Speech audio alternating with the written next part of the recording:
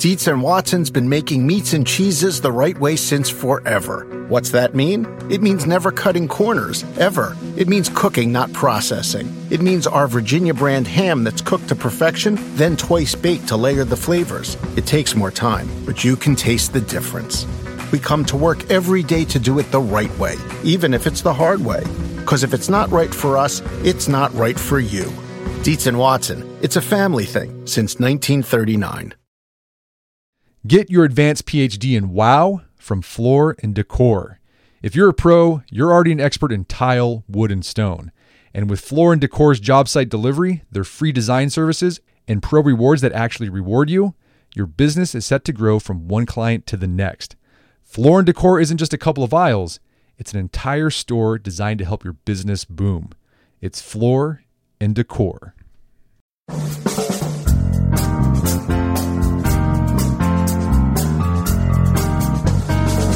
Brett McKay here, and welcome to another edition of the Art of Manliness podcast. The marathon race is one of sport's most physically demanding events. To not just complete a marathon, but to compete in the race at its highest levels takes an incredible amount of dedication to training, recovery, diet, and mindset. My guest today gives us a firsthand look at what that kind of dedication and strategy look like. His name is Jared Ward, and he placed 6th in the marathon at the 2016 Rio Olympics and 8th in this year's Boston Marathon. But Jared is more than just a runner. He's also a coach, a statistics professor at BYU, a husband, and a father of 4. Today I talked to Jared about how he balances all those aspects of his life, even as he trains for the 2020 Olympics, and about exactly how he eats, recovers, and programs his workouts. We also discuss how he deals with nerves before a big race and stays in a positive mindset while he runs them. And we end our conversation with Jared's advice for amateur runners. After the show's over, check out our show notes at aom.is/Olympic Marathon. Jared joins me now via clearcast.io.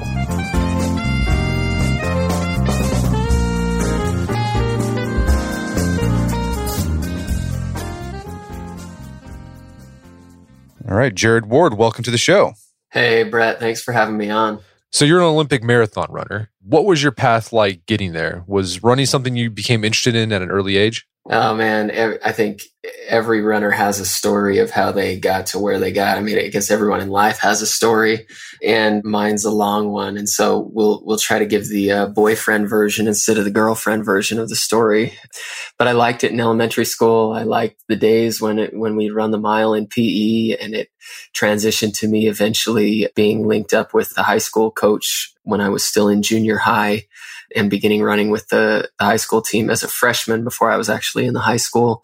And I really just liked it because I could race myself and I could get faster every week. I mean, at this point, I wasn't cracking onto the varsity squad. And in fact, I think out of 4 freshmen on the team, I was probably number 3 on the descending order list. And so I really just loved it for this, the idea that I could go out and I could beat myself week in, week out, and I could try to run a faster time than I ran the week before. And then things started clicking in high school, and, grateful for a patient coach that kind of bore with me through my early JV days, and then set up some opportunities in college. And then my college coach kind of saw me as a marathoner, even when I was running 5 and 10Ks in college. And so after that was over, I continued being coached by Coach Eyestone at BYU and started doing some marathons, and they just kind of clicked for me. I loved the training. I loved the long distances. I think that I'm kind of just built for it. Yeah. So that's interesting. You didn't start marathoning until after college. Is that how most people go? Like, do they start marathoning young, or is it something you typically pick up later on in your running career?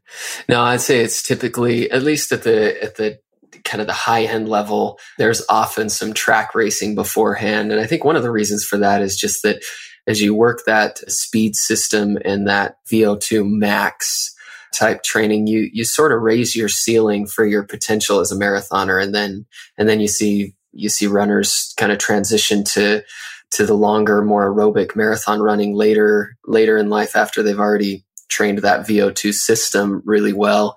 And I think, it because runners run, late into life, and we probably don't even peak aerobically into our 30s or 40s. And I think there's even some academic cases for the opinion that we never really peak aerobically. All that happens is our body can't keep up structurally, our bones and ligaments and muscles start breaking down. And so I think it takes a long time to develop the systems to becoming a marathoner. And there's some other things you can work on early. And so no, I don't think that my approach was necessarily uncommon, but I certainly was happy at how I responded to the marathon and really fell in love with it so early.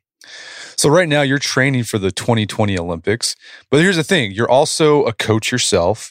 You're also a statistics professor, and you're a husband and a father.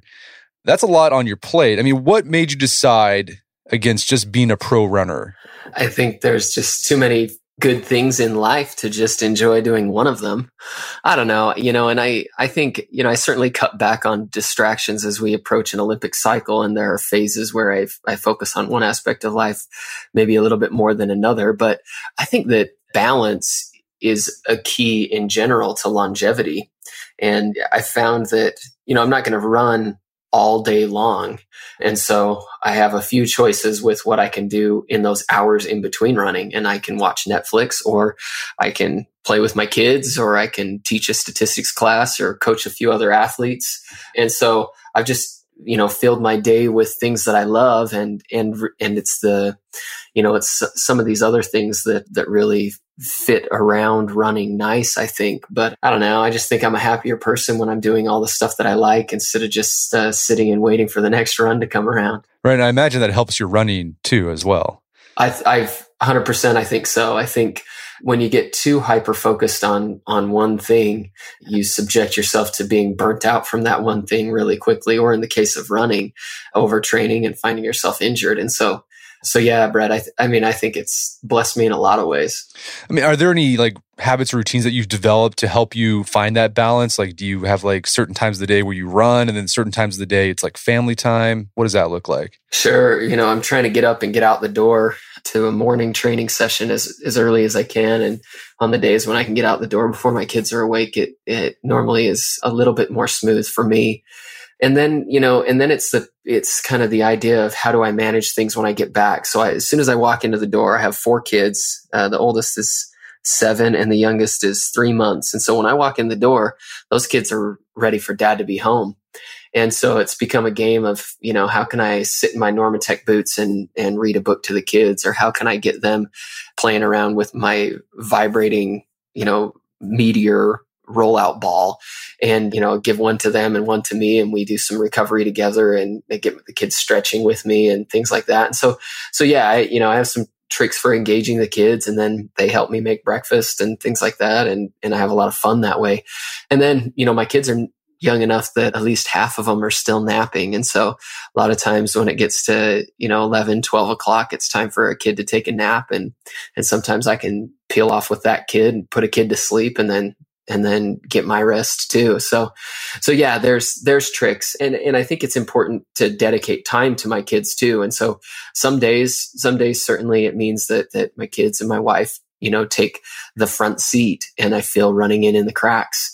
My wife delivered our 4th baby 3 months ago while I was in the middle of training for Boston. And so I bought a treadmill and put it downstairs, and I bought my kids some gymnastics equipment and put that downstairs. And so I could take the 3 older kids and say, all right, we're going to go downstairs and play for an hour. Dad's got to run, but I want to see what you guys can do on the gymnastics equipment. And so I watch them, and they play while mom rests with the baby. And so it takes a little bit of planning and some creativity and some willingness to shuffle things around, but it brings me a lot of happiness to have kids and to see them grow and to be involved in some of the other stuff that I do. So I consider it all worth it. That's great. I like that. If you wanted to make it happen, you'll make it happen. That's right. Yeah. So let's talk about running and sort of training, your philosophy towards training and recovery and all that stuff. Because I know there's a lot of people who listen to the podcast who are runners or who want to get into running. I'm sure you'd have some great insights. But let's just look at your training schedule right now. How many days, miles are you running a week right now? So I just ran the Boston Marathon 10 days ago. And so I'm just getting back into it right now. I ran 6 or 7 miles yesterday, and I did a little kind of a speed play 10-mile run today where I went, a couple minutes faster and then slowed down for a couple minutes, and kind of testing things out and making sure that everything's feeling good. And I like to be pretty cautious coming off of marathons to make sure that I'm recovered before I really put the throttle back down again. But in general, I train 6 days a week. I take Sundays off, and that's a day for family and a day for church. And so I don't train Sundays. Occasionally I'll race on a Sunday, but I prefer not to. And then the other 6 days, I'll have harder workouts on Tuesday, Thursday, and a long run on Saturday, and fill it in with mileage totaling somewhere between 100 and 120 miles a week, depending on where we're at in the training and intensity and things like that. And then throw in a couple of lifts and, probably 2 or 3 hours of cross training on the exercise bike, normally downstairs with my kids watching Coco or Moana or whatever they're into. Well, let's talk. There's a lot.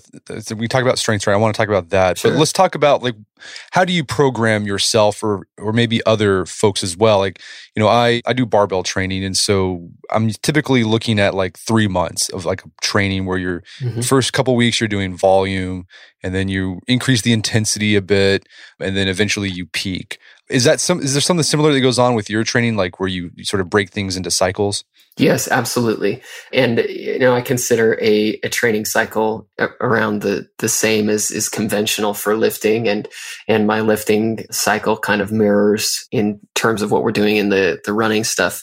And so, yeah, it's a 12 to 16 week cycle, maybe as long as 20 weeks if I'm starting really from ground zero, or when I'm coaching athletes that are really starting from ground zero. And then we build into it. And so, it's a volume phase at the beginning where for running and for lifting, we're building up volume and resiliency to training. And then we go into kind of more of a strength phase where we're doing tempo runs and marathon pace stuff. And we're gradually increasing volume as our body adjusts to that. And then towards the end, there's a little bit more of a speed segment where you cut down on volume and intensity gets a little bit higher. I think in the marathon, that training is a little bit more subtle than if it was a 5K or a 10K where you'd really jump into the speed. The reality is in a marathon, you're never going to be hitting oxygen debt. And so it becomes very important to train the aerobic system and then to be well rested and tapered up before the race. And so I think in marathon training, we see, this building phase, and then our strength phase slowly transitions to a little bit of a speed phase. But on paper, you might look at it and say, no, that's still very much strength. But there is a little bit of that. And then certainly in the lifting, I'm doing sets of 8 to 10 really early in the segment. And then I'm doing sets of 7 and sets of 5 and then sets of 3 towards the end. And so very much follow kind of the conventional periodization of training. And what does your strength training look like? So you talked about the sets, you're doing volume and then increasing intensity while dropping off volume. What kind of lifts are you doing? So power lifts, Olympic lifts like cleans and snatches, squats and lunges and step ups, a little bit of time on my hamstrings, RDLs, or, I love Russian leans or Nordic curls, those kind of exercises. And then I leave about 6 minutes at the end of my workout for a push and a pull on my arms. And that's about all I do up top. And my lifting isn't, this massive long workout. It probably takes me on average 40 or 50 minutes to do, where I'm doing some sort of Olympic lift. I'm doing some sort of, something like squats or lunges, and maybe I'm supersetting that with some sort of plyometric, and then I'm doing some hamstring work and a push and a pull on my arms. So, it's very much ancillary to what I'm doing as a marathon runner, but I think it makes a difference. And there's a lot of research out there, compelling research that says that, when you lift and when you lift heavy, it makes you a more efficient endurance athlete. And so when it comes to running, you force, we do the same running motion day after day. Your muscles are going to slowly lose the volume of firing capacity in them, because you don't need to fire every muscle fiber to push yourself for the next step on a 10-mile run. But you get under a heavy bar and you're squatting, and you get down there in the bottom of a squat, you demand a lot more of your body. And so the theory behind that of why we see runners more efficient is that it just, it makes a difference in terms of the volume of fibers you have activating for you. And I just feel better when I'm lifting. I feel better when I'm strong. I feel like I recover a little bit faster. I'm a little more resilient to injury. And so it's an important part of my training cycle, but it's not a very, in terms of the percentage of time I spend lifting, it's a very small part of my training. And where do you fit in your strength training? So you're running in the morning. Are you lifting in the afternoon? Is that what it looks like? Yeah. So on most days I run twice a day. And so on my hard days, I'll lift after hard workouts. So typically coach has things set up for my more interval like training or tempo runs on Tuesdays and Thursdays. And so, I'll run that in the morning, and then I'll come back in the afternoon and do a shorter run before a lift to kind of warm up. And then I'll do my lift on those hard days. I like my easy days as really recovery days. And so I want the days in between my hard workouts to be rest. And so I kind of try to pack it all into one day and then allow myself some recovery time. We'll talk about recovery here in a bit. What's your approach when you're training, when you have a day when you plan a program cycle, you are trying to pre-plan the stress that you put into your body so you can recover and adapt. But then there's other stuff that comes into life, like, the kid's up until 3:00 in the morning throwing up. You have a bad night of sleep, which adds more stress to the body. How do you manage that? Like, are there days where you have to back off a bit and then ramp up again? Absolutely. And I think that is key to long-term sustainable improvement. If you just put your head down and push through, you're liable to get injured. And I think, when I was in college and even just out of college, 3 and 4 and 5 years ago as an early marathoner, I think I kind of did that. I just put my head down and said, okay, I'm in the training cycle. So no matter what happens, I'm hitting this workout. And these are the paces I hit this workout in last time. So I got to hit the same paces this time. And to a certain extent, it worked. My body was young enough to recover and handle that mentality. And as I've gotten a little bit older and I just turned 30. And so I'm not super old, but I feel older, and I don't recover as fast. And what I've had to learn is that I really do need to take those kind of things into consideration. And sometimes I wake up and say, you know what, today's not the day. So it's either going to be the same workout, but at 70 or 80%, or it's going to be, we're just going to take another easy day to day, and we'll talk with coach and we'll replan this workout when I'm ready for it. And I think this mentality that really has developed for me over this last year has been to just let the fitness come. And so instead of trying to force some sort of result or force the weight or the times in training, I just say, you know what, it's an effort-based thing. I've run long enough that I know what things should feel like when I'm healthy, and I know what pushing too hard is.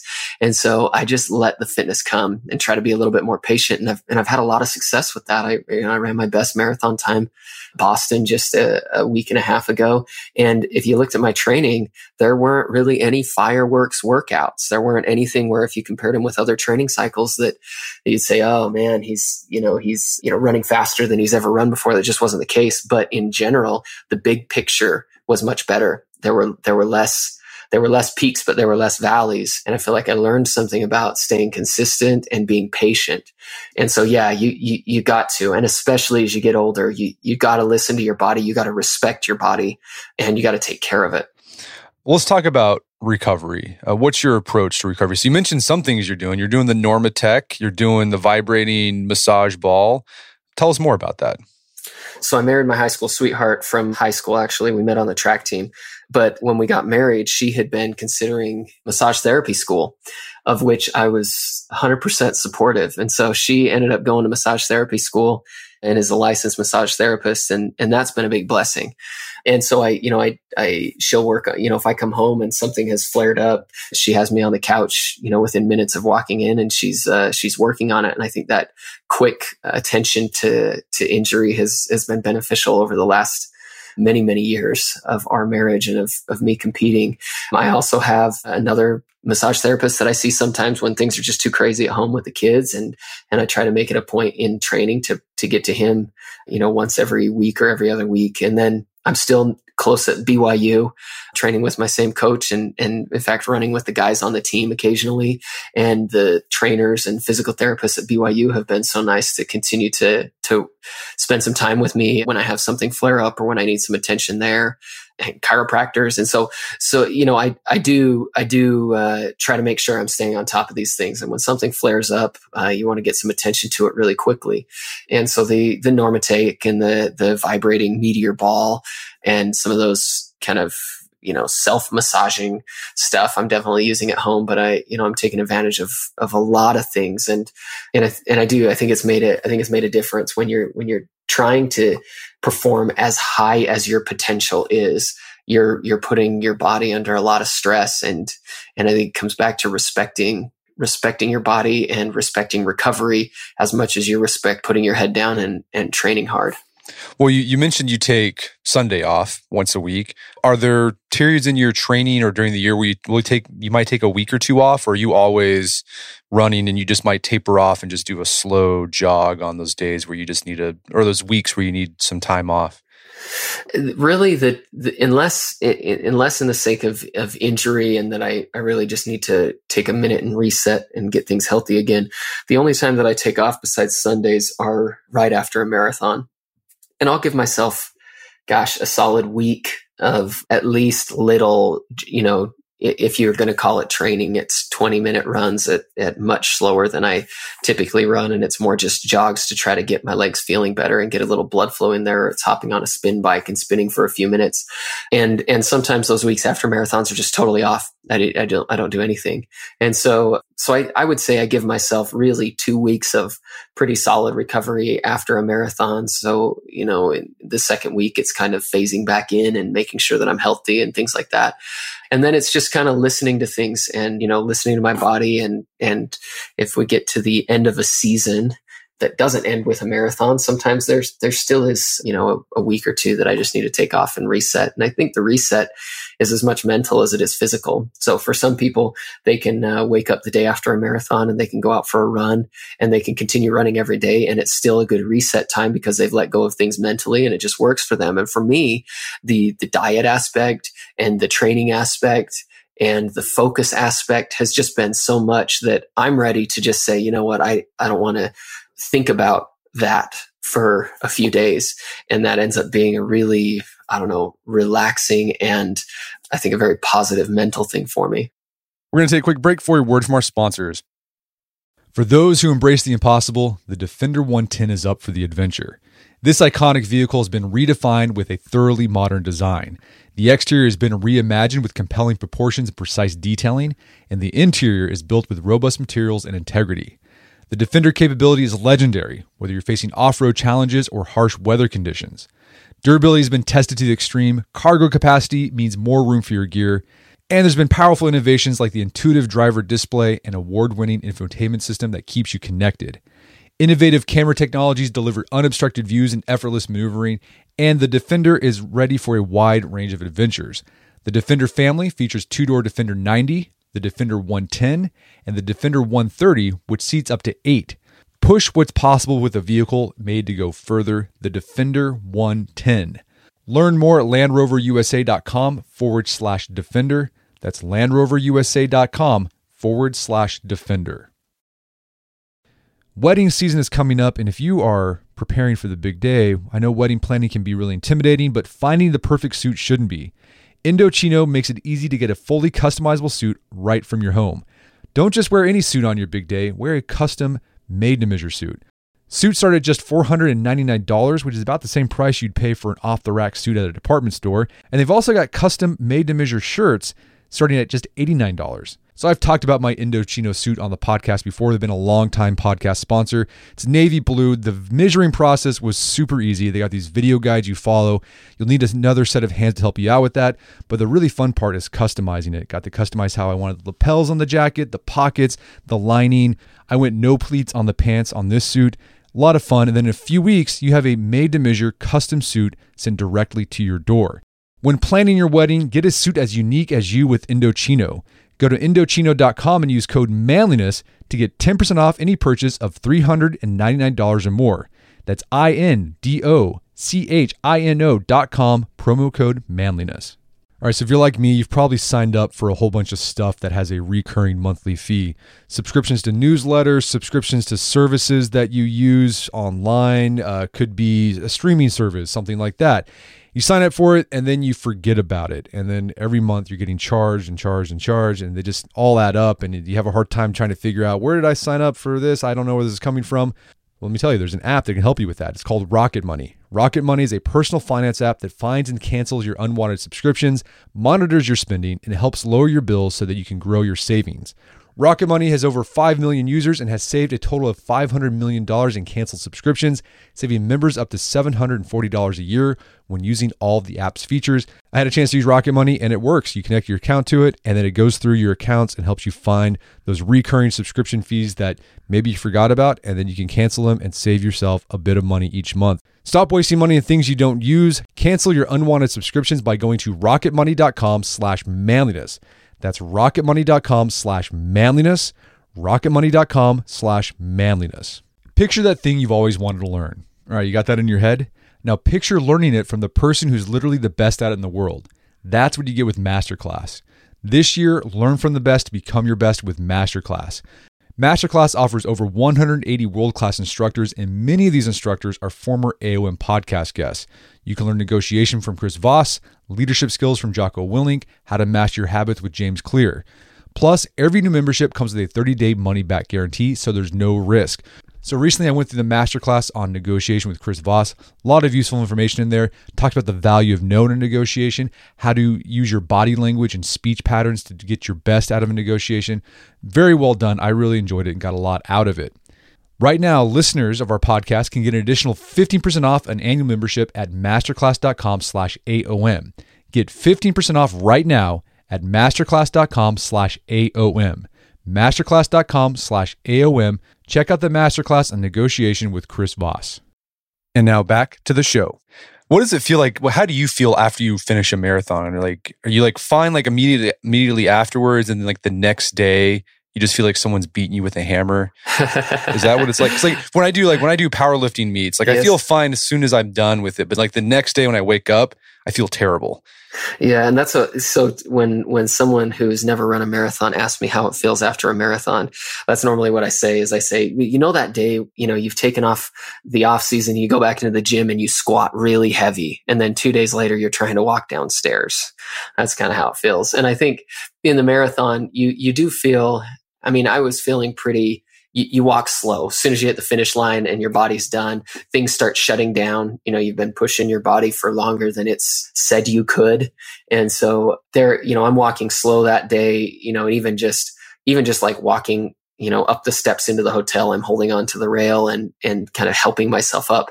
But then, that seems like nothing compared to how it feels when you wake up the next day and roll out of bed, or when you wake up 2 days later and roll out of bed. So yeah, you definitely get some of that delayed onset soreness that 2 days after the marathon is certainly onset. And then a couple days later, you start to feel normal again. And, the first few jogs feel a little weird. Sometimes it just feels like your muscles aren't quite firing right. And I don't know if there's any other way to explain it. You're kind of back in terms of the soreness is gone, but it just feels funny. And then normally after, a week or two, it's kind of back to normal. Well, you mentioned diet. What's your diet like? And does it change depending on where you're at in your training cycle? Absolutely. I think, certainly a part of being a marathoner is trying to keep a lean and light frame. But I think the bigger part of it is fueling with things that are going to recover you and give you the energy to keep training. And so, I picture a snapshot of my diet would be, I start the day thinking, okay, I need probably 1,500 calories just to live. And then for about every mile that I'm running, I need another 100 calories. And then if I have a lift, I need a little bit extra there. And if I have some cross training, I need a little bit extra there. And so I very much start the day looking at what my training is going to be and how much that means I need to replenish in my body through the process. And then I break up the day in terms of saying, okay, I need a snack before I run, normally high carb. I need to get something in right after I run because that's going to help with recovery. And so that needs to have a little bit of protein in it, but be mostly carbohydrate. carbohydrates. And then, in my meals, I'm saying, okay, I need to get a good chunk of protein in here, and I need to get, eat for volume. I tend to be just so hungry that I'm pushing the vegetables and things like that just for some volume. And then healthy fats. Like I think that I've had some genetic testing done, and it seems that my body metabolizes fat really well, which would indicate that I'd be able to respond to a marathon well. And frankly, that's what I crave. I crave the savory kind of fatty stuff. I'm eating nuts or nut butters. I'm putting avocado on salads or sandwiches and things like that, trying to get, a healthy dosage of fats integrated into my diet as well. So, and that's kind of the snapshot, if you will. I've found that eating right after exercising is critical if I'm hoping to exercise later that day. Just jumpstarts recovery. Glycogen stores are most receptive to being replenished in the 30 minutes following exercise. And I feel that. And then also getting a little protein in right before I go to bed seems to help me not wake up starving in the middle of the night, and just helps me feel a little bit better in the mornings. Are you tracking macros, or are you just sort of like, well, I need a little bit of protein, a little bit of fat? No, absolutely tracking macros. And I counted calories very meticulously for a time in my life. And I feel like that exercise, sometimes we get discouraged about embarking on new things, especially as it relates to diet. It feels so lifelong and limiting, and we are imagining all the desserts that we're going to go without or whatever. But I felt like just the experience of tracking my macronutrients for an extended period of time, and maybe you only need a couple weeks of that, but I did it for a couple months. I feel like that exercise gave me a really good handle of just looking at food and knowing roughly what I'm getting from that. And so I don't have a notepad or an app on my phone in my back pocket that I'm entering in stuff as soon as I eat it. But I have a macro count going on in my head every day, going through the day, making sure that I'm keeping myself fueled and that I'm getting my, what's about 150 grams of protein in at least every day, and making sure that I'm getting enough in that I can continue to train the next day. And what's your take about like low carb eating or intermittent fasting? Because in the past few years, I've seen a lot of long distance runners like swear by it. Like this is the thing that's a game changer for them. But other ones who say, well, no, it's like the high carb actually is what we need. So what's your approach to that? So I think there's certainly merit to it. And there's, maybe the merit in itself is just that you and I and many others have heard stories of people going on these low carb diets and then running really well. I think as it relates to really high level metabolism, when I'm running a marathon, my heart rate is probably in the 160s, maybe as high as 170. And I'm cranking through fuel. And so when I've talked with nutritionists, some of the research that has applied in general and has indicated that these kind of keto-like diets could be beneficial for endurance athletes, their opinion is that in my case, I still need a very high carb diet just because of the rate at which I'm burning fuel. And I think that, I'm blessed to have a metabolism that metabolizes fat at a pretty good rate already, which seems to be one of the reasons to kind of cycle is to train your body to metabolize that fat. And so in my case, I'm still relatively high carb, probably 50 to 60% of my caloric intake is carbs, but relative to the guys that I'm racing against, that's fairly low. I'd say you look at like the East African diet, they're probably eating more like 70 to 80% carbs. And so I don't know. I'm an advocate of a balanced diet. I'm an advocate of just these whole foods and eating what your mom would put on your plate and that kind of a mentality as it comes to fueling. So you mentioned earlier about running is often like there's a psychological aspect of it. It's a mental game. How do you keep yourself from being bored or getting burnt out from your workouts where it's just, man, you're pounding pavement day in and day out, year after year?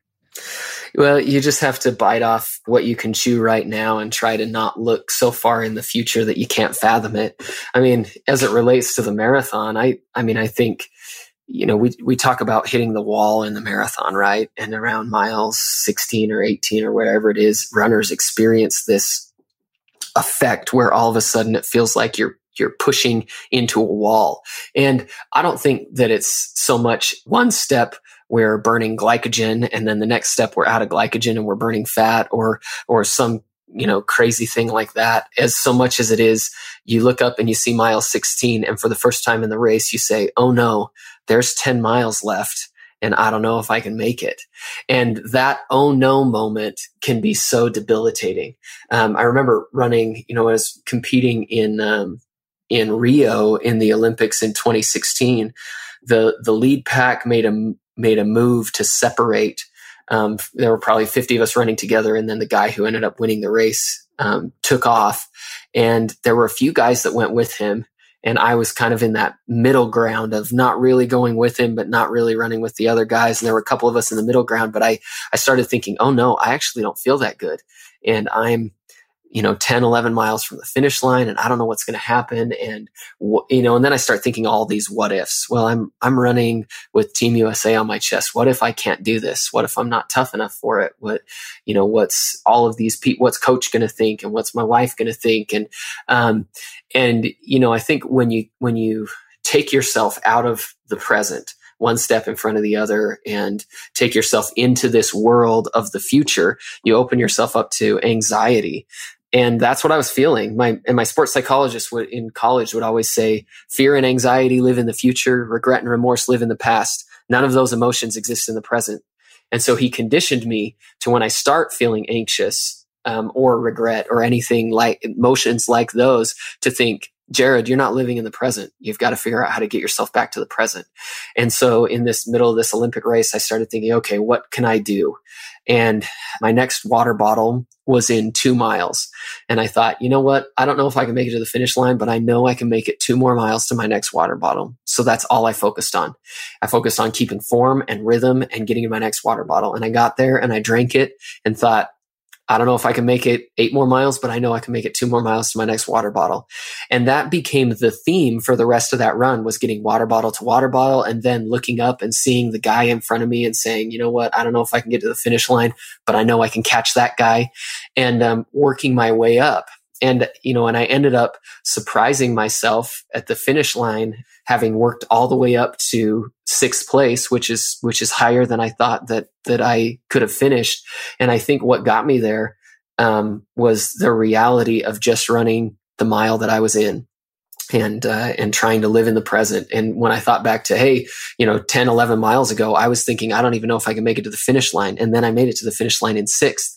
And so I think it can be a pretty powerful exercise to find something that motivates you, and something that you can say to yourself, or something you can do that gets your mind back to right now and just bites off the chunk that you can manage.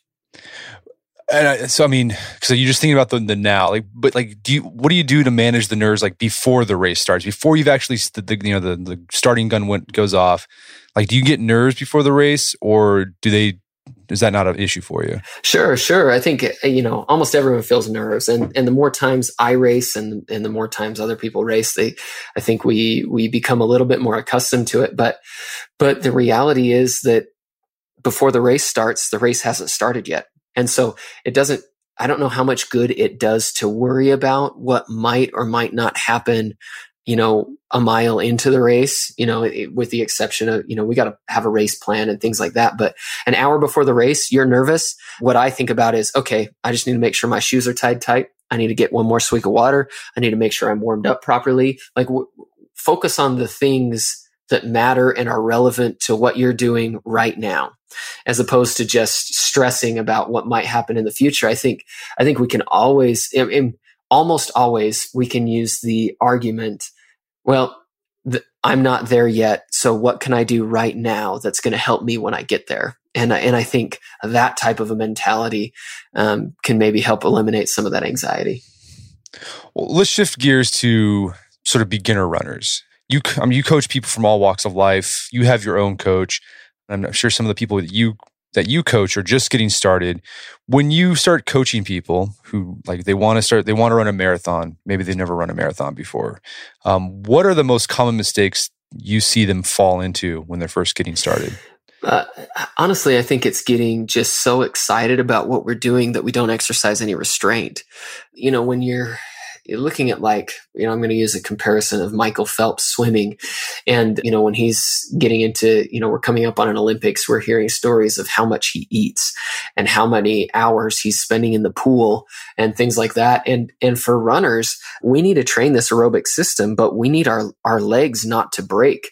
Running is an impact sport. And so it's not like you can jump in the pool and just, hammer yourself day after day and kind of wait for your body to catch up.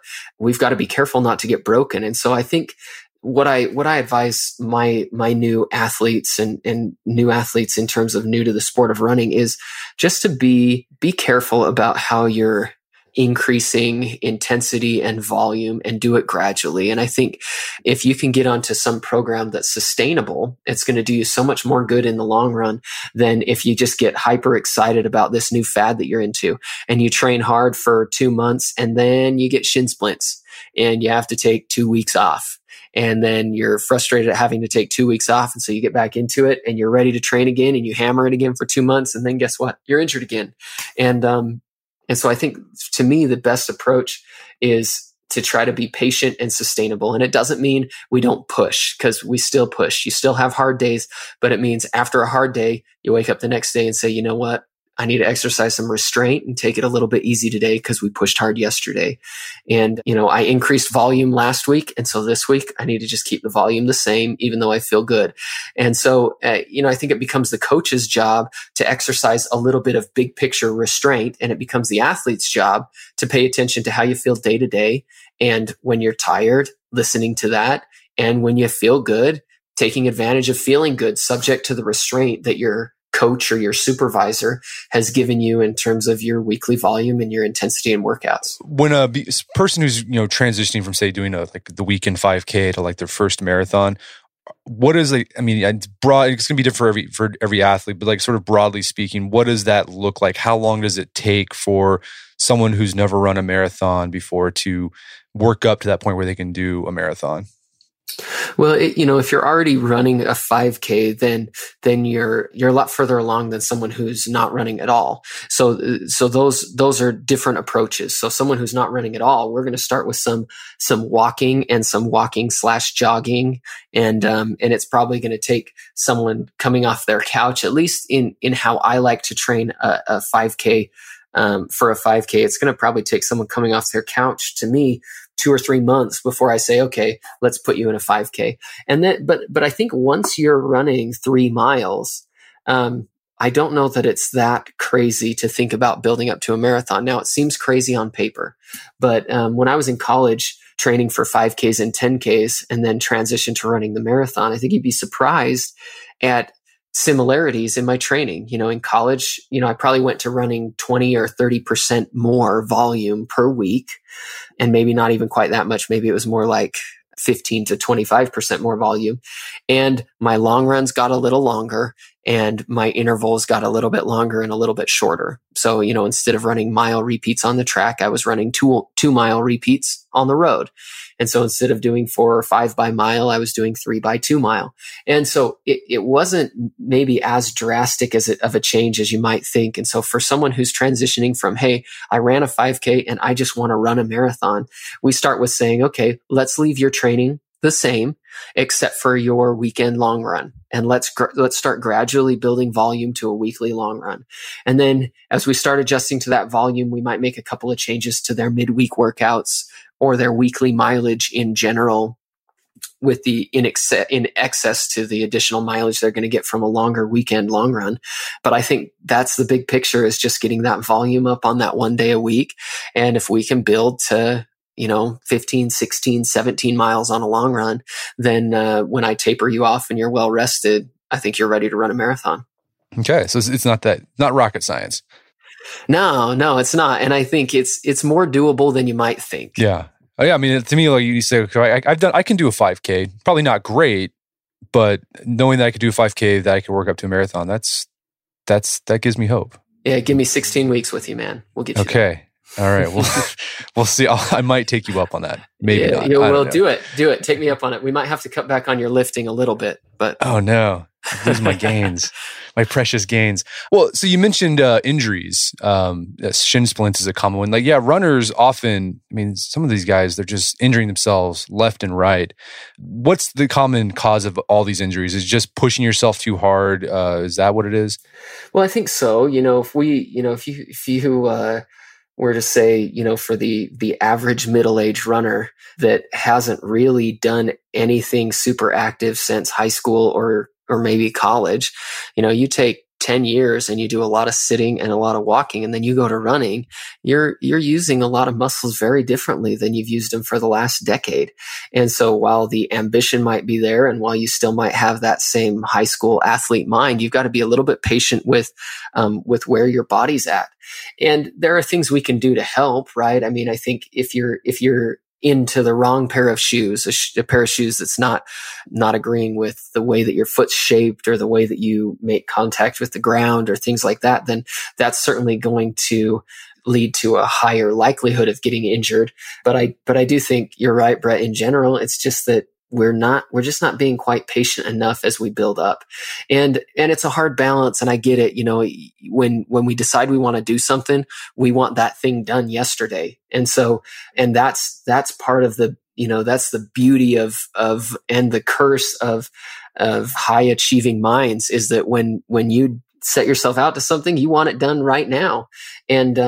And I think we just have to be a little bit patient with the process, and hopefully still have some of those days where we can say, hey, you know what, let's turn it loose. Let's run. Let's see what happens. But then on the flip side of that coin, coming back and saying, okay, now let's look at what we were doing 3 months ago. And we're doing quite a bit more now than we were doing 3 months ago. So maybe it's time to exercise some restraint. So let's geek out with some statistics here. You did your thesis for your master's in statistics on analyzing runners' split times in the St. George Marathon. What were your key takeaways about ideal pacing from analyzing? Man, I had so much fun with that project, and I realized that I'm labeling myself as a nerd right here, and I'm okay with that. That was a fun way for me to cross the paths, I guess, or the interests of running and of the research and the analytics that I do statistics. And so, we had some cool takeaways. I was working with this data before I had run my first marathon. So I was acutely interested in what the data said and what we could learn from people competing in the St. George Marathon. And we used Boston qualifiers, or runners that hit a Boston qualifying mark, as our indicator of faster runners in this data set. And so you could argue that it may or may not apply directly to kind of Olympic level athletes. But what we learned was that the people who qualified for Boston were being a lot more patient in their pace. So relative to their average pace, they were starting more conservative. They did a better job at taking advantage of downhills. And I think some of that related to the more average runners just, coming out of the gates so hard at the beginning that by the time they got to incredible downhill portions later in the race that they otherwise could have taken advantage of, their legs were hammered. And so we just saw a lot of, it seemed like over and over we were seeing patience is better. Exercise some restraint, save it for the downhill sections later to take advantage and bank up some time later. We also saw that ladies do a better job at exercising this pacing restraint than men do. It might not come as a surprise to us, but and then that as runners age, they got a little bit better at pacing. And so I think it was also encouraging to think that even after a runner has maybe passed their physical prime, they might still be able to expect to see lifetime best performances because they're getting a little bit smarter as they learn how to pace and train just a little bit better. So kind of some cool stuff, but and you could argue that it wasn't earth shattering, but it validated a few thoughts like start patient before my first marathon and some things like that I think contributed, at least in some small ways, before I really had any marathon experience under my belt. Are you still looking at data and using your statistics chops to shape your own training or how you approach races? Sure. I'm working on a project still analyzing kind of how stride length and stride rate changes across the course of a marathon and how that maybe relates to fatigue and some other things like that. And so yes, I'm always interested in new research. I'm interested in what the research says for getting ready for a hot marathon. And I'm interested in what the research says as it relates to lifting, and interested in what research says as it relates to oxygen uptake requirements and different types of running shoes. And can we come up with optimal running shoes for running the marathon and design those and things like that. And so yeah, I think I'm certainly excited about that kind of stuff. But, ultimately the gold standard is experience. And every marathon that I run, I learn something else about myself and something else about the marathon. And I think while the data and the analytics provide some good counsel in general, everybody's so different that the gold standard for you and anybody else should be your own personal experience. And so the data can help when you're an early marathoner. But as you become more experienced, I would more heavily weight your experience to data in general. Well, Jared, this has been a great conversation. Is there some place people can go to learn more about your work and what you do? Sure. So I try to be active on my social media. So jwardy21 on Facebook, Instagram, and Twitter, and try to keep you updated on all the upcoming fun. Well, Jared Ward, thanks for your time. It's been a pleasure. Hey, thanks a million, Brett. My guest today was Jared Ward. He's an Olympic marathon runner. You can follow what he's doing at his Twitter account at jwardy21, or check out his website, coachjaredward.com, where you can find information about his coaching services if that's something you're interested in. Also, check out our show notes at aom.is/Olympic Marathon, where you can find links to resources where you can delve deeper into this topic.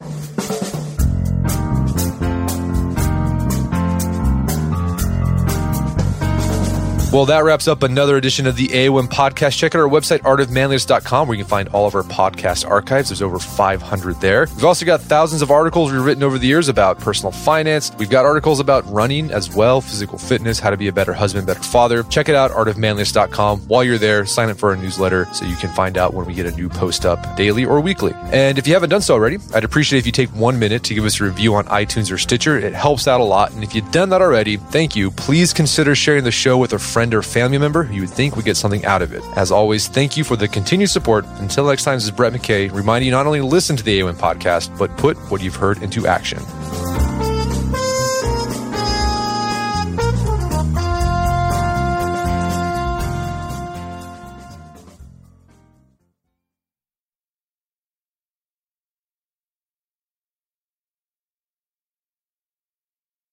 Addiction plays hardball. He would hit me with these verbal attacks. I just said to him, I love you so much. You're such an amazing person. I can't take this ride anymore. It was the fact that Dad made that sentiment and broke down. And years later, he told me it had a huge impact on him. Sometimes doing what's right for your loved one is the hardest thing to do. Caron is that right thing. Visit caron.org/lost. There's a moment you realize you're ready for what's next in your career. Maybe it's when you're trying a new scone recipe and think, I could open a cafe. Or maybe you're helping a coworker and say, I could teach a course on this. Whatever your moment is, it's never too early to plan for a career that lives longer. That's why, the younger you are, the more you need AARP. For skills training, resume tips, and job listings, visit aarp.org/work.